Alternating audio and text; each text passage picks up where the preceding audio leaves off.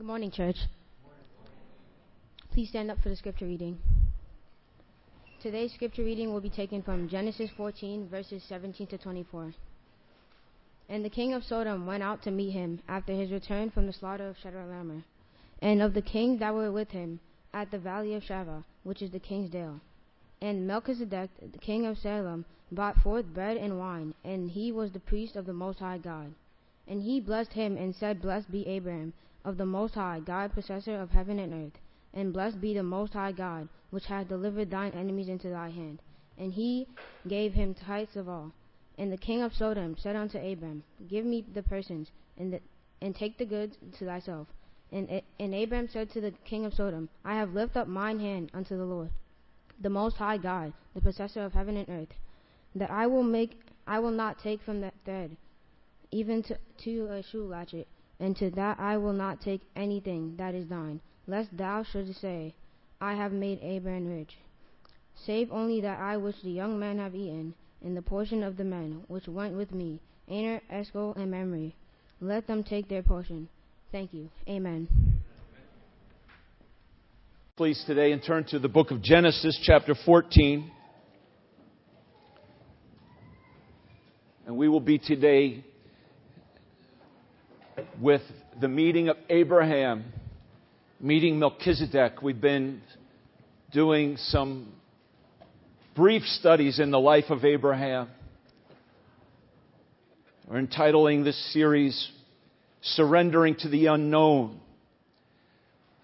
Last week he surely did surrender to the unknown, an unknown outcome of a battle when he went 318 members of his household went to go fight with these mighty kings of the east, 4 different kings and their armies that had ravaged throughout that whole region of the world.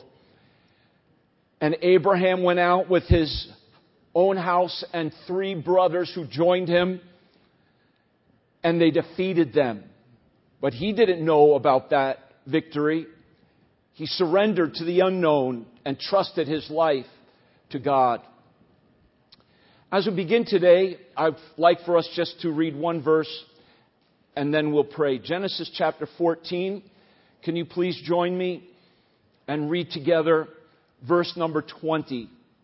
Genesis chapter 14, verse 20. Read it aloud with me, please. It says, And blessed be the Most High God, which hath delivered thine enemies into thy hand, and he gave him tithes of all. Let's pray. So now, Lord God, even as we think about giving, when things are tight and it's difficult for us to give, that's a surrender to the unknown.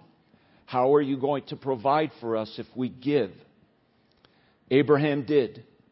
He surrendered the riches of the world and trusted you for the outcome. Help us to look today at Abraham's response to the great victory you gave him against those mighty kings, and help us to learn how to respond to success in our own lives, not to be puffed up with pride, but to trust you with humility and a humble heart. We pray in Jesus' name. Amen. So the message today, a simple message. How do we respond to victory? A believer's response to victory. Now we might think, well, I have more failures in my life. I want to know how to respond after I fail. But you know, how we respond to failure is important. And I would suggest how we respond to victory and failure, there's similarities here. But this passage teaches us Abraham's response to his victory in his military campaign. So how we respond to failure is important. But so is how we respond to success. Because great victories are oftentimes of spiritual peril. When we experience success in life, no sooner can we think that it's all our own doing, and hey, what do we need God for? And we become proud, we forget God, we're puffed up, and we seek the praise of the world because, wow, we're so great. Do you see the victory that I won? And Abraham is faced with this dangerous decision of what to do with his victory and how to respond to it with those around him. but his response is godly. It doesn't go to his head. His victory doesn't puff him up with pride. Look at it this way. Abraham has just defeated the mightiest kings of that entire region of the world. So who's stronger than Abraham in the land of Canaan right now? He might think, I'm the king of the hill now. But you know who he meets? We'll see in a moment. Andrew Barnard, a great Christian author of another generation, said it well. He said, let us be as watchful after the victory as before the battle. So may God help us today as we look at a believer's response to victory and how do we deal with success in life. To keep, so that we do not allow pride to overcome. So that we keep God as our number one priority. That we don't forget Him and think we don't need Him because we do. So Abraham shows us how to respond when God has given you great victory. First of all, we have to remember the grace. I say remember the grace of the Most High God. Now this is a miraculous passage of Scripture. When I read the Bible and I come across stuff like this, I say, wow, I'm reading a miracle. The miracle of inspiration. The miracle of God's preservation. We're reading such an ancient text. We're reading about Abraham who lived around 2000 BC. And it was written by Moses about 1500 BC. So it was written 500 years after it happened. But yet what is written is exactly true. And now we're living 2,000 years beyond that. We're reading about something that happened 4,000 years ago, folks. And I want you to see, as Abraham comes back from this battle, someone bursts out of nowhere that we never could have expected if we're just reading the Bible. We never are going to expect we're going to meet this man, and his name is who? Melchizedek. We don't expect to meet him, but here he is in this verse. And look at him. Verse 18, it says, and Melchizedek, king of Salem. Now, Salem is a shortened version of what? Jerusalem. He's the king of Jerusalem in the days of Abraham. And what's in his hand? He brings forth what? Bread and wine. That's not a coincidence. That's incredible. And it says then, and by the way, this chapter tells about 9 other kings before Melchizedek. And all of them were warmongering, ungodly kings. The 10th king mentioned in this chapter is Melchizedek, the only righteous king of the other 9 kings mentioned that were fighting against each other. Melchizedek didn't get involved in that battle, actually. So here's Melchizedek. He's introduced as a king. But then what does it say? As he has bread and wine in his hand, it says in verse 18, he was the what? The priest of the Most High God. Now don't think that's a minor statement. This is the first priest in the Bible mentioned. Think about this. This blows my mind. The first priest mentioned in the Bible. And what is he carrying? Bread and wine. I hope you see the ultimate high priest there. Jesus Christ. So I say, remember the grace of the Most High. And I believe that's what, when Abraham sees Melchizedek, he is going to have a celebration meal with Melchizedek.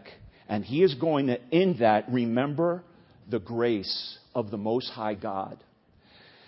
Now, also introduced to us in this passage of Scripture is the name for God, the Most High God. You see his name in verse 18?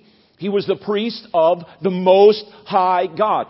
And the God of Melchizedek is the God of Abraham. They worship the same one true and living God, the Most High God, in this passage of Scripture. And this name for God is referenced for us 4 times in this passage of Scripture. In verse 20, the Most High God. And also in verse 22, look what Abram even says. Abram said to the king of Sodom, I have lifted up my hand unto the Lord, Jehovah. And Jehovah is who? The Most High God, the possessor of heaven and earth. So the God of Abraham was the God of Melchizedek, the Most High God. The name Most High God is El Elyon. How many of you heard that name before? You've heard that. El Elyon. El is a shortened version of the name of God, Elohim, which speaks of the strength of God. So El means God is the strong one. The first name for God in the Bible in Genesis chapter 1 verse 1, in the beginning, God created, Elohim. So El is a shortened version of Elohim, the creator God, the possessor of heaven and earth. And then he says he's El Elyon, the Most High. The Most High God speaks of the exalted one, the one who is elevated above everything and everyone in this world and in this life, over all angels, over all principalities, over all powers. He is El Elyon, the strong one, the strongest one, and exalted far above all. Our God is El Elyon. And Melchizedek is his priest. What a remarkable name Melchizedek has. His name means righteous or righteousness. So it says he's the king of Salem, Melchizedek. Melchizedek means righteous or righteousness. And then Salem, of course, means peace. So he's the king of righteousness and he's the king of peace. And the writer of Hebrews also tells us about Melchizedek. Righteousness and peace still exist in the land of war. Think of this now. Remember, there were giants all around Israel at this point. There were pagan kings scattered throughout the Canaan land, all those different ites. The Hittites and the Perizzites and the Canaanites were in the land. But there, in the high point of Israel, in that city of peace, was a king whose name means righteousness. And he worshiped the Most High God. So even in dark days filled with war, there is still a place to go to worship God and to stand for God. So never think there's nowhere to go to serve Jesus. Amen? God is always faithful. So Melchizedek comes forth, as I said, very suddenly out of nowhere in the biblical text. And we never see him again in the book of Genesis. This is the only time we see him. He's referenced in only one other passage in the Old Testament. And that's Psalm 110. Maybe we'll get there. I'm not sure. And he's, of course, spoken of in the book of Hebrews, chapters 5, 6, and 7. So he's spoken of more in the New Testament than in the Old Testament. So it's really quite a fabulous Bible character, Melchizedek. Now he comes forth not to war, but to worship. And he appears with bread and wine, as I've mentioned, in his hand. Now, of course, I don't know if Melchizedek understood the fullness of the meaning of bread and wine in his hand. The bread, of course, represents for us what? The broken body of Jesus Christ. And the wine represents what? His shed blood. And Abram has been promised out of him would come forth a seed that would crush the serpent's head and deliver the earth from the curse of sin. And ultimately the seed who would do that would be who? Jesus Christ. And how would he do it? By his broken body and by his shed blood. So here's Melchizedek. He comes with bread and wine to celebrate Abraham's victory. Hallelujah. For this celebration of victory. It says in the valley. When you're down even in the valley, you can celebrate the victory of Jesus Christ. Melchizedek brought forth the bread and wine. He was the priest of the Most High God. And of course, they may not have understood its ultimate meaning, but we understand it. And now as we look back on it, we should be amazed at the Word of God. That the first priest referenced in the Bible, his name is Melchizedek, comes with bread and wine. And then we read in the New Testament, or actually let's go to Psalm 110. We really need to go to it because only God could do this. Only God could do this. And it shows us that the Bible is the inspired Word of God. It's true. In Psalm 110, and this psalm is, people say it's quoted more times in the New Testament than any other psalm. Jesus referenced it in his teaching. But it says that the Messiah would be a priest, that in the Messianic kingdom, now I want you to think about this. In the Messianic kingdom of Jesus Christ, Jesus is going to be a priest. But he's not of the priestly tribe, the tribe of Aaron, or the family of Aaron of the tribe of Levi. So Jesus is not a priest after the order of Aaron or of the Levitic tribe. It says in this passage that Jesus Christ, the Messiah, will be a priest. In verse 4, it says, "The Lord hath sworn, and he will not repent. Thou art a priest forever after the order of Melchizedek." Wow. So the first priest we meet in the Bible is truly God's ideal priest, Melchizedek. This order of priesthood will reign forever. Not the Levitic priesthood, not of the family of Aaron. Of the order, not the family of Melchizedek. The order, the likeness of Melchizedek. The likeness being he was what? He was a king. And he was a priest. Who's Jesus? He's a king. And he's a priest. And our Savior... Now, I want you to think about this. I don't know if I'm going too far into this, but I thought about how Abraham defeated kings. Who did he defeat? How many kings? 4 kings. When Jesus comes back, there's going to be a great battle called Armageddon. You know how many kings are going to face off against Jesus Christ? 4 great kingdoms. From the north, from the east, from the south, and the kingdom of the Antichrist. 4 great kingdoms are going to come against Jesus Christ. And with a sword out of his mouth, he will slay them all.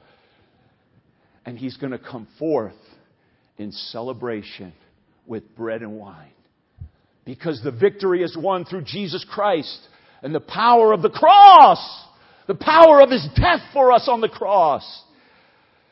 So, when we take the Lord's Supper, we remember the grace of the Most High. What do you do when you have a great victory? Do you say, "Oh wow, I had a great victory. I am so great. I don't need God anymore"? No, you know what you need to do? You got to humble yourself and realize you're nothing before the King of Kings and Lord of Lords. Abraham could have thought he's the most powerful man in even Canaan, but guess what? There was a more powerful king and a greater priest in that land, and his name was Melchizedek. Because Melchizedek blessed Abraham. The less is blessed by the greater. Abraham was less powerful than Melchizedek. And so, even though Abraham had that great victory, he's humbled in the presence of Melchizedek, who comes forth with bread and wine, and with generosity and gratitude. I believe they celebrate a meal together, a covenant meal, and a type of the great sacrifice of our ultimate high priest after the order of Melchizedek. And so, Abraham, like us, reminds us that when we experience success, we must humble ourselves and worship before the God of heaven and earth, the great God, El Elyon. The second thing is we must rejoice in our relationship with the Most High. Not only remember His grace, but rejoice in His, and I say relationship. To me, that's the key word here. Go back to our passage, and I see relationship. I see that Abraham has a relationship with God. He's called the friend of God. We know that Abraham had a very close friendship with God. And it says here in Genesis chapter 14, look at verse 19, and he blessed him. Now, reading this, we might say, well, who's blessing who? Well, it's clear from the book of Hebrews, if you read that, it's Melchizedek blessed Abram.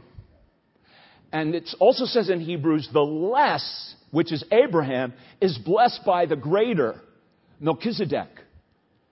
So Melchizedek blessed Abram, and he said, "Blessed be Abram of the Most High God, possessor of heaven and earth." You see, Abram was of the Most High God. That is, he was connected to, in fellowship and relationship to, the Most High God. And so Melchizedek reminds Abraham of his relationship, that Abraham is possessed by the one who possesses heaven and earth. Abraham had an intimate relationship with the Lord. So Melchizedek blesses him. This is the only priestly blessing in Genesis. But Melchizedek lays the foundation for priests blessing those they minister to. The great Aaronic blessing, the Lord bless thee and keep thee. We all need blessing, don't we? You need blessing. Now it says here that God, as the Most High God, is the possessor of heaven and earth. That's a very interesting word. The word possessor has a number of different meanings here. It means creator, for one. It means out of God came the heaven and the earth. He's the creator of all things. But possessor also means he's the one who has purchased it. He is the one who has bought it. And so it's similar to this word we use in the New Testament often. It's in the Old Testament actually. But the word redeem, to buy something back, to make it your own. So God, you could say, is the possessor. And yes, He is the redeemer of heaven and earth. And again there, I was struck by with how did Jesus Christ purchase the heaven and the earth, and you for that matter, and me? How did He purchase us? With what? The blood. And what is in Melchizedek's hand? The bread and the wine. In type, the elements through which God has bought the world back to Himself from that wicked Satan, usurper. And by the way, don't let Satan into your life. Put down his lies. Put down his lust. Put down his hate. Don't let Satan into your life. Rebuke that wicked one in the name of Jesus Christ. Don't let Satan lie to you and drag you to hell, dear friend. Our God is the creator, the possessor. He possesses by purchase. He is the originator and the redeemer of all. And that's what that speaks of. So Abraham shows us, never let earthly victory cause you to lose your focus on your what? You having success? You made the A in school? Oh, I made an A. I didn't even pray. I just made an A. I didn't even have to pray about it. Oh, I guess I don't need God. No, you need God. Don't believe the devil's lies that you could do it without the Lord. Amen?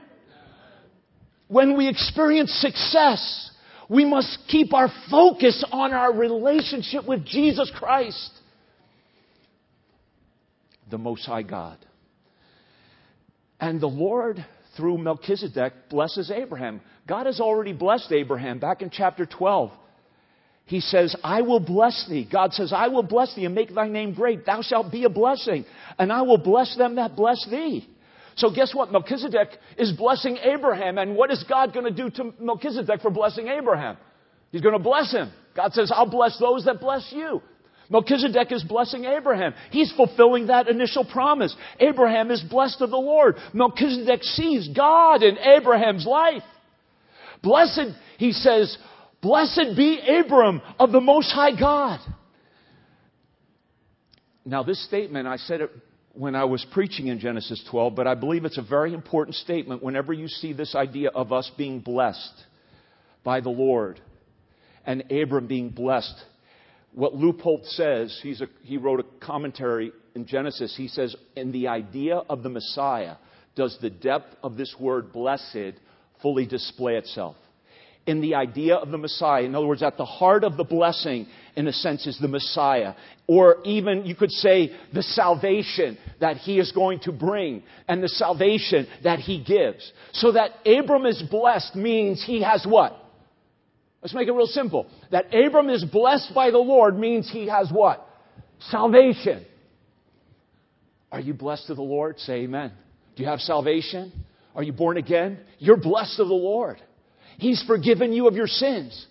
I bless you in the name of Jesus Christ if you believe on the Lord Jesus Christ. Blessed are you who have trusted in Jesus Christ. He has blessed you with salvation, with forgiveness. He will bless you with fruitfulness. He will bless you with strength. Take all the blessings of God that come to us through Jesus Christ, because it says in the book of, you know it, Philippians, I can do all things through Christ, which strengthens me. He'll bless you with strength. He will bless you with courage. We don't have it without Jesus, but with Jesus we have all things in Christ. So Abram is blessed, and his life is literally going to set in motion events that will bring the Messiah into the world. Think of that. In Abraham's loins is the seed of Jesus Christ. And he's blessed. And he's living in such a way that, yes, the Messiah will come forth through him. And he has come forth through him. Rejoice in your relationship. Number 3, I say delight in your deliverance by the Most High. Look what Melchizedek says in verse 20. He says, and blessed be the Most High God. So Abram, you're blessed, but give praise to God. Don't think that you and your 318 servants that you armed and trained. Abraham said, I trained those guys, man. I really trained those guys how to fight. I made those weapons. I made every one of those weapons. I armed them. I trained them. I'm great. I made friends with these 3 brothers. Do you see the 3 brothers mentioned at the end of chapter 14, verse 24? Aner, Eshcol, and Mamre. They joined me, and it was because of my relationship with those guys that they came and we fought. Well, my strategy was awesome. I fought at night. I divided my army in 2. I'm a skillful and courageous soldier. Boy, I did a great job. Who gave Abraham the victory? It wasn't his skill. It wasn't his leadership. It wasn't his strategy. It wasn't ultimately his courage. God gave all that to Abraham. Melchizedek gives the glory for the deliverance to God. Blessed be the Most High God, which hath delivered thine enemies into thy hand. So we need to delight in our deliverance by the Most High. Our enemies are those who cause us trouble and distress. Do you have any enemies? I'm not talking about people, but it could be circumstances. Things that cause you trouble and distress. Do you have enemies? You have things causing you trouble? Maybe it's a financial problem. Maybe it's something going on in your job right now. Do you have enemies? Are things causing you trouble and distress? I have good news for you. I know a deliverer from your enemies, from your troubles, from your distress. He is the Most High God. He is the Father, Son, and Holy Spirit. And greater is He that is in you than he that is in the world. And dear friends, through Jesus Christ we are delivered from sin, Satan, eternal death, and hell. And He will give us victory as well through all the enemies we face in this life. It's not by our might, it's not by our power, but it's by my Spirit, saith the Lord of hosts. It's not through human strategies or human courage, but by the Spirit of God. Do you need to be delivered? God delivered Abraham and put his enemies into his clutches. Melchizedek gives God the glory alone. It says, again, he says, blessed be the Most High God, which hath delivered thine enemies into thy hand. Nothing about Abraham. All about who? The Lord. He gets the glory. Give him the glory. So do you have enemies? Look at these verses. Go to Psalm 18. We sang, that's why we sang this song today. I will call upon the Lord. It's all about calling upon the Lord for deliverance. Go to Psalm 118, and these verses are there, but it's good to read it in your own Bible and underline them. And then delight in these promises. Because some of you might feel overwhelmed. Some of you might feel, you know what? I don't have the strength to overcome this. And you're right, you don't have the strength. You don't have the strength to deal with the sins that tempt you and the confusion that overwhelms you. You don't have the strength to overcome that depression. You don't have the strength to deal with the lusts that are bombarding you. And there's many lusts that are destroying people today as men go with men and women go with women. By the way, did you see that Sports Illustrated, their swimsuit issue is going to have a transgendered man dressed as a woman. Beloved, we're living in truly perilous times when men are lovers of their own selves. But the fact is, the devil is lying to people, and he's lying to some of you right here. But there's victory. There's deliverance for men to be men and women to be women. And for us to love one another, for husbands to love their wives, and wives to submit to their husbands, for children to obey their parents in the Lord, for singles to be pure and before the Lord and in His sight. Psalm 18:17, He delivered me from my strong enemy, and from them which hated me. They were too strong for me. Yeah, they are.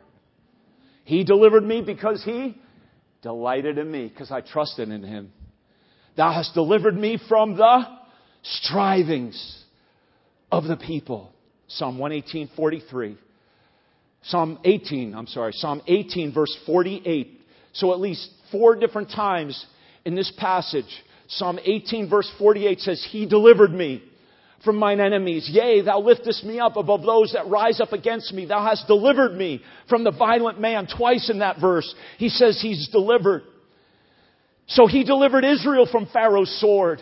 He delivered Moses from Pharaoh. He delivered Shadrach and his friends from the fire. He delivered Daniel from the lion's mouth. He delivered Daniel from Goliath's grip. And He can deliver you. Here's what I want you to do. I want you to take your Bible, underline those verses, and say, He delivered, and underline, He delivered me, and then circle me. He delivered, underline, He delivered, and then circle me. Because this is for you. That's where we got to read the Bible and claim it. Amen? Claim it. He delivered me. Do you believe He can do that? Say it. He delivered me. Yes, He'll deliver you. Not just David, you. What are you going through? Through God, we shall do valiantly. He it is that shall tread down our enemies. Let the redeemed of the Lord say so. Walt Parker's favorite verse. Whom He hath redeemed from the hand of the enemy. 4th thing. It's my favorite part now. Now I'm going to start really preaching. I'm just kidding. Okay, here's the 4th point, church. You say it. What's the point? I didn't hear that. Come on, say it like you mean it now. I want to hear this. Let's go. Say it. Pay your tithe to the Most High God. Hallelujah! You know, I got paid last week. You know what I got to do this week? Write a check. I love to write a check to Heritage Baptist Church. I do. Because God has blessed me in my life for tithing. Now, let me just say a couple things here about tithing. From the Bible. We again are reading a passage of Scripture 2,000 years BC.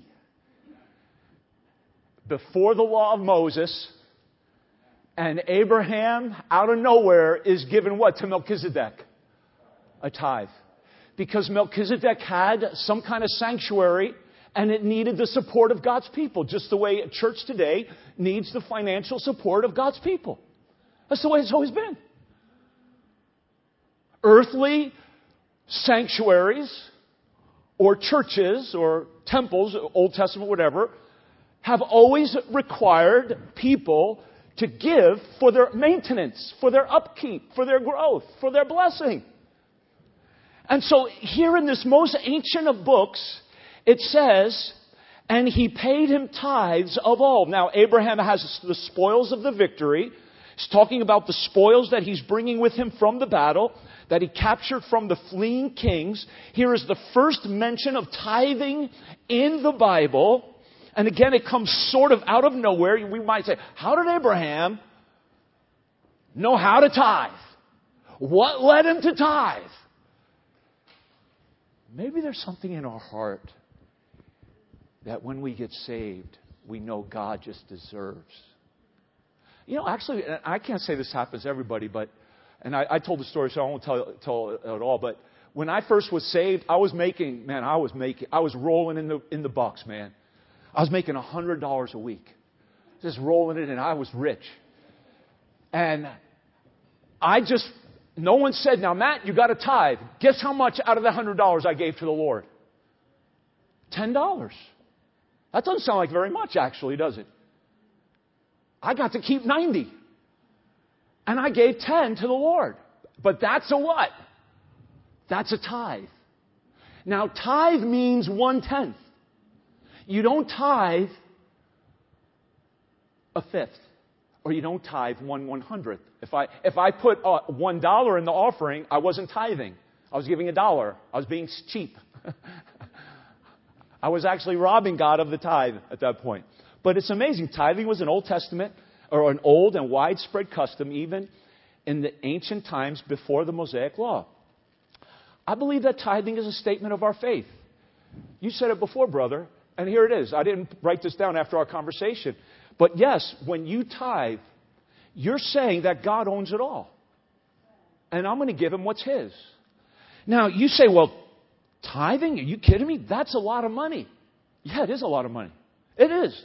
It's a lot of money. I could do a lot of things with that money. But I say give it to God. The tithe was the Lord's well before the Mosaic Law, and I'll make a point about that in a moment. Tithing is a sacrifice, and it's an evidence of dependence upon God to meet my needs. Now, I know what most people instantly think about tithing. When I say tithing, there's what probably a lot of you are thinking. There's no New Testament command to tithe. There's nothing in the New Testament that commands the church to tithe to Jesus Christ. And you know what? That's exactly true. That's why we do not have any rule or law in our church that members must tithe. How much do members have to give? If you're going to join our church, you just join the church. How much do you have to give to our church? I mean, what is required of you? Bottom line, mandatory. If you're a member of our church, you have to give what? Whatever God puts in your heart to give. Nothing more. Nothing less. We don't have any rules for giving. We don't have a rule. If you're going to join our church, you have to tithe. No, we don't actually have that rule. It's not a rule in the New Testament. So why are you saying the tithe? Okay, here's the beautiful thing. Abraham tithed to Melchizedek. Was Abraham commanded to tithe to Melchizedek? Where's the command? Where did God command Abraham to tithe to Melchizedek? There is no command, but he does. And let me ask you this question. If Abraham gave a tithe to Melchizedek, and there was no law or command that he do so, shouldn't we tithe to Jesus Christ? Here's the very point. There was no command for Abraham to tithe to Melchizedek. And there is no command for you to tithe to Jesus Christ because he's a priest after the order of Melchizedek. And you give to Melchizedek and his ministry, you give by grace. You give because you've been delivered. You give because you love the Most High God. And you'll say, I'll give that 10th to the Lord because he owns it all. That's the point. There's no command to tithe to the order of Melchizedek. I never saw it that way before, but that's pretty powerful in my heart. And think of this. If Old Testament believers under the law tithed, shouldn't we at least tithe? I say it's a good place to start. Now, again, it's a lot of money. And But here's another thing people say. But I can't tithe. I don't make enough money to tithe. Now, you might be right, because I don't know how much you make. You might be right, but here's what I'll challenge you to do. If you're telling me you can't tithe, let me ask you this question. Have you ever tried? If you never did it for 3 months and trusted God and see what He does, don't tell me you can't. Don't tell me you can't if you haven't at least tried. Amen? That's fair, right? Because I tell you what, I tried and I liked it. I liked it. Because I started giving that $10 to the Lord, and I had $90 left over, and I wasn't buying drugs, rock and roll music, alcohol, beer, cigarettes. I had all this money left over. I saved it up, and I bought a diamond ring and got married. Hallelujah.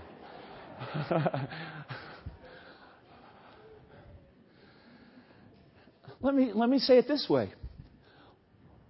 I always ask this question. What if everybody did? What if everybody did? What if everybody gets saved through Jesus Christ and tithes? Are we living in a better world or a worse world? And tithes to a local church that is evangelizing, that is getting the gospel out. Think of that. What if everybody got saved and starts tithing to their local church so they could support missionaries, so that they could have all kinds of vibrant ministry locally and worldwide? Would the world be a better place or a worse place for that? Far better. So why don't we do it? Don't wait for everybody to do it. You do it. You start. I'll tell you this. If everybody did that, our taxes would be a lot lower. And I believe because a whole lot of Christians have robbed God. This is just my personal feeling now. I'm preaching little recology here, but I'll say it anyway. I believe our taxes are so high and you're paying so much to Uncle Sam and so much to Social Security because so many Christians have robbed God in the United States of America, and now the government has to take it from us to do what the church should be doing anyway. It's a shame. Hebrews 7 says, "Now consider how great this man was, unto whom even the patriarch Abraham gave a tenth of his spoils." Hebrews 7 verse 4. How great must have Melchizedek to have been for Abraham to give a tenth of his spoils, right? But I say to you, who's greater, Jesus or Melchizedek? Jesus. By the way, some people believe that Melchizedek is Jesus Christ in the Old Testament, like a theophany. Obviously, I don't. I don't believe that. But you're welcome to believe that if you like. But I'm preaching here today that Melchizedek is a type of Jesus Christ. I hope you understand that. So anyway, I wanted to say those few things about tithing and leave you with this before I get to the last point. Malachi chapter 3 verse 8 says, "Wherein have we robbed God? Will a man rob God? Yet you have robbed me." But you say, "Wherein have we robbed thee?" And God says to Old Testament Israel, in tithes and offerings, "You're cursed with a curse, for you have robbed me, even this whole nation." The fourth thing I want to say, I had the verse there, I forgot, is we have to turn down the worldly deals. That's the last thing in our message today. Go back to Genesis, please, in chapter number 14. And we see a number of things here. I haven't mentioned much about the king of Sodom. So let's just focus on him for just a moment. Because Abraham meets Melchizedek, but guess who's there the whole time? This king of Sodom. He came out of the slime pit, Remember the bitumen pits? He cleaned all that asphalt, that tar, the tar off him, put on his fresh robes. And now the king of Sodom comes and appears. And he wants to make a deal with Abraham. He wants to make a deal that will suit him and him alone. He's a selfish and wicked king over a wicked people. Sodom and Gomorrah was wicked in the eyes of the Lord even before He destroyed it with fire. But look what happens. I want you to look at verse 21, the first thing, and what are the first two words out of the king of Sodom's lips? What are the first two things he says? What? Give me. Give it to me. I deserve it. Give me. And what does he want? What does he want? He wants the souls. He wants the people. He wants to corrupt them. And he tells Abraham, here's the deal. Abraham has two things. Abraham has the souls that have been kidnapped, and he has the spoils. He has the stuff. He has the souls, and he has what? The stuff. The king of Sodom says, Abraham, you give me the souls, and you keep the stuff. That's the deal. Give it to me. What do you think of that? So let me say three things about this king of Sodom. I say, number one, he's an ungodly king. And we see his ungodliness right in verse 17 when we first meet him. Because actually, in this passage, when Abraham comes back from the slaughter of the kings, incredibly, we meet the king of Sodom first. He's in verse 17. I haven't even talked about him. But notice, what does the king of Sodom say when he meets Abraham? Now, think about this. Abraham just went and delivered the people of Sodom for the king. What do you think his feeling should be toward Abraham? Right? So what does he say to Abraham? What's the first thing he says to Abraham in verse 17? What does he say? Look at the verse. Genesis 14:17. What does he say? What does the king of Sodom say? What does he say? Nothing. He's tight-lipped. He's empty-hearted. When he finally does say something, the first two words out of his mouth are what? Give me. He doesn't say anything. He doesn't say thank you. There's no gratitude in his heart. I call it an ungrateful silence. Now, remember we talked much about what was in the king of Melchizedek's hands. What is in the king of Sodom's hands? Yeah, surely he's going to come out with a gift of thanks for Abraham. A gift of some kind. What is in the king of Sodom's hands to give Abraham? What's in his hands? Nothing. He's empty-handed and empty-hearted. He's a selfish, wicked man. Give me. This is the world. This is the world. Love not the world. Neither the things that are in the world. For all that is in the world, the lust of the eyes, the lust of the flesh, and the pride of life. This is the world. Empty-hearted toward you. They don't care. The world doesn't care about you. They want to say, give me, like a horse leech. So there's an ungodly king. Bera, his name means son of evil. Sodom means burning. Isn't that significant? The son of evil living in the city of burning. It's going to burn because of its sin. An ungrateful silence, verse 17, nothing in his hand, nothing in his heart. And an unequal trade, give me the souls and you keep the stuff. And that's the deal of the devil right there. The devil wants to drag people, including Lot, back into Sodom and corrupt them. Sodom, the king says, give me the souls. Let them come back to Sodom. Now, why would Lot want to go back there? Why would Lot want to go back there? I don't know, but he does. The evil kings of this world have a strange grip upon the souls of men. But the kings of this world say, give me the souls. Let me drag them back into the tar pits of sin. You keep the stuff, because the devil doesn't care about your stuff. You keep your stuff. Give me your soul. That's what the devil wants. He wants your soul, and he wants to drag you back into the pit of Sodom with him, and to hell eventually. Many men trade their stuff for their soul. That's why Jesus said, what is a man profited if he gains the whole world but lose his soul? A lot of people willing to make that trade. Don't make that trade. Don't make that trade. Abraham doesn't deal. Abraham says, I'm not making this trade. I'm out of this stock venture. And look what he says to the king of Sodom. He says, I've lifted up my hand to the Lord. That means I'm going to rely and trust in God. Now, I know sometimes we Baptists, we think that's Pentecostal to do that, but I think it's Bible to do it myself. Put up your hand to the Lord. It says Abraham lifted up his hand to the Lord. Said, I'm yours, Lord. If you're not comfortable doing it, don't do it. But if you're comfortable doing it, just put your hand up to the Lord and say, I'm yours, Lord. I've lifted up my hand to you. You're my most high God. And Jesus Christ is my great high priest. And you possess the heaven and earth. And you possess me. And I'm not going to take even a shoelatchet. I'm not going to take the thread off my shoe from the world. I'm not going to let the world say you've made me rich. I'm going to trust you, Lord. Amen? You can put your hands down. Thank you. Trust in the Lord with all your heart. So I say, face the unknown risk. Trust and give.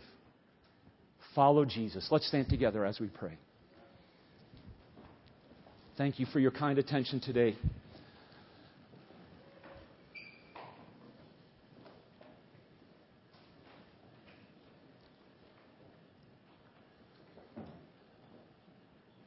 I'm going to ask our musicians to come.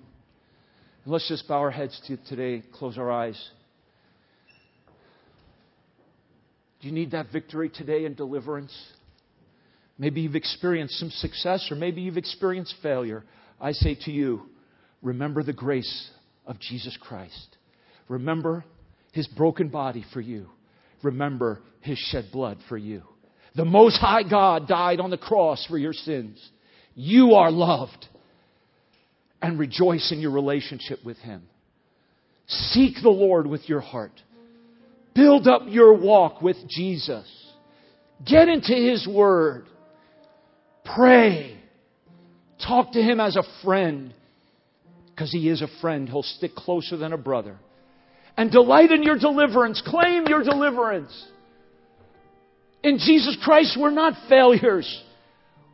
We're more than conquerors through Him that loved us.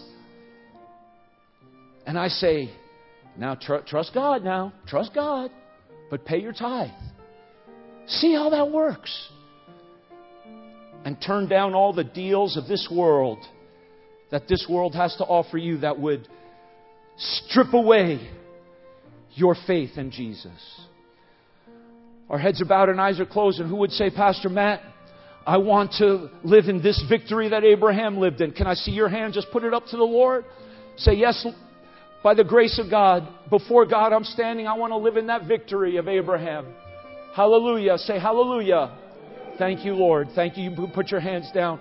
Is there anyone who say, Pastor Matt, I'm not saved. I need Jesus Christ to be my Savior today.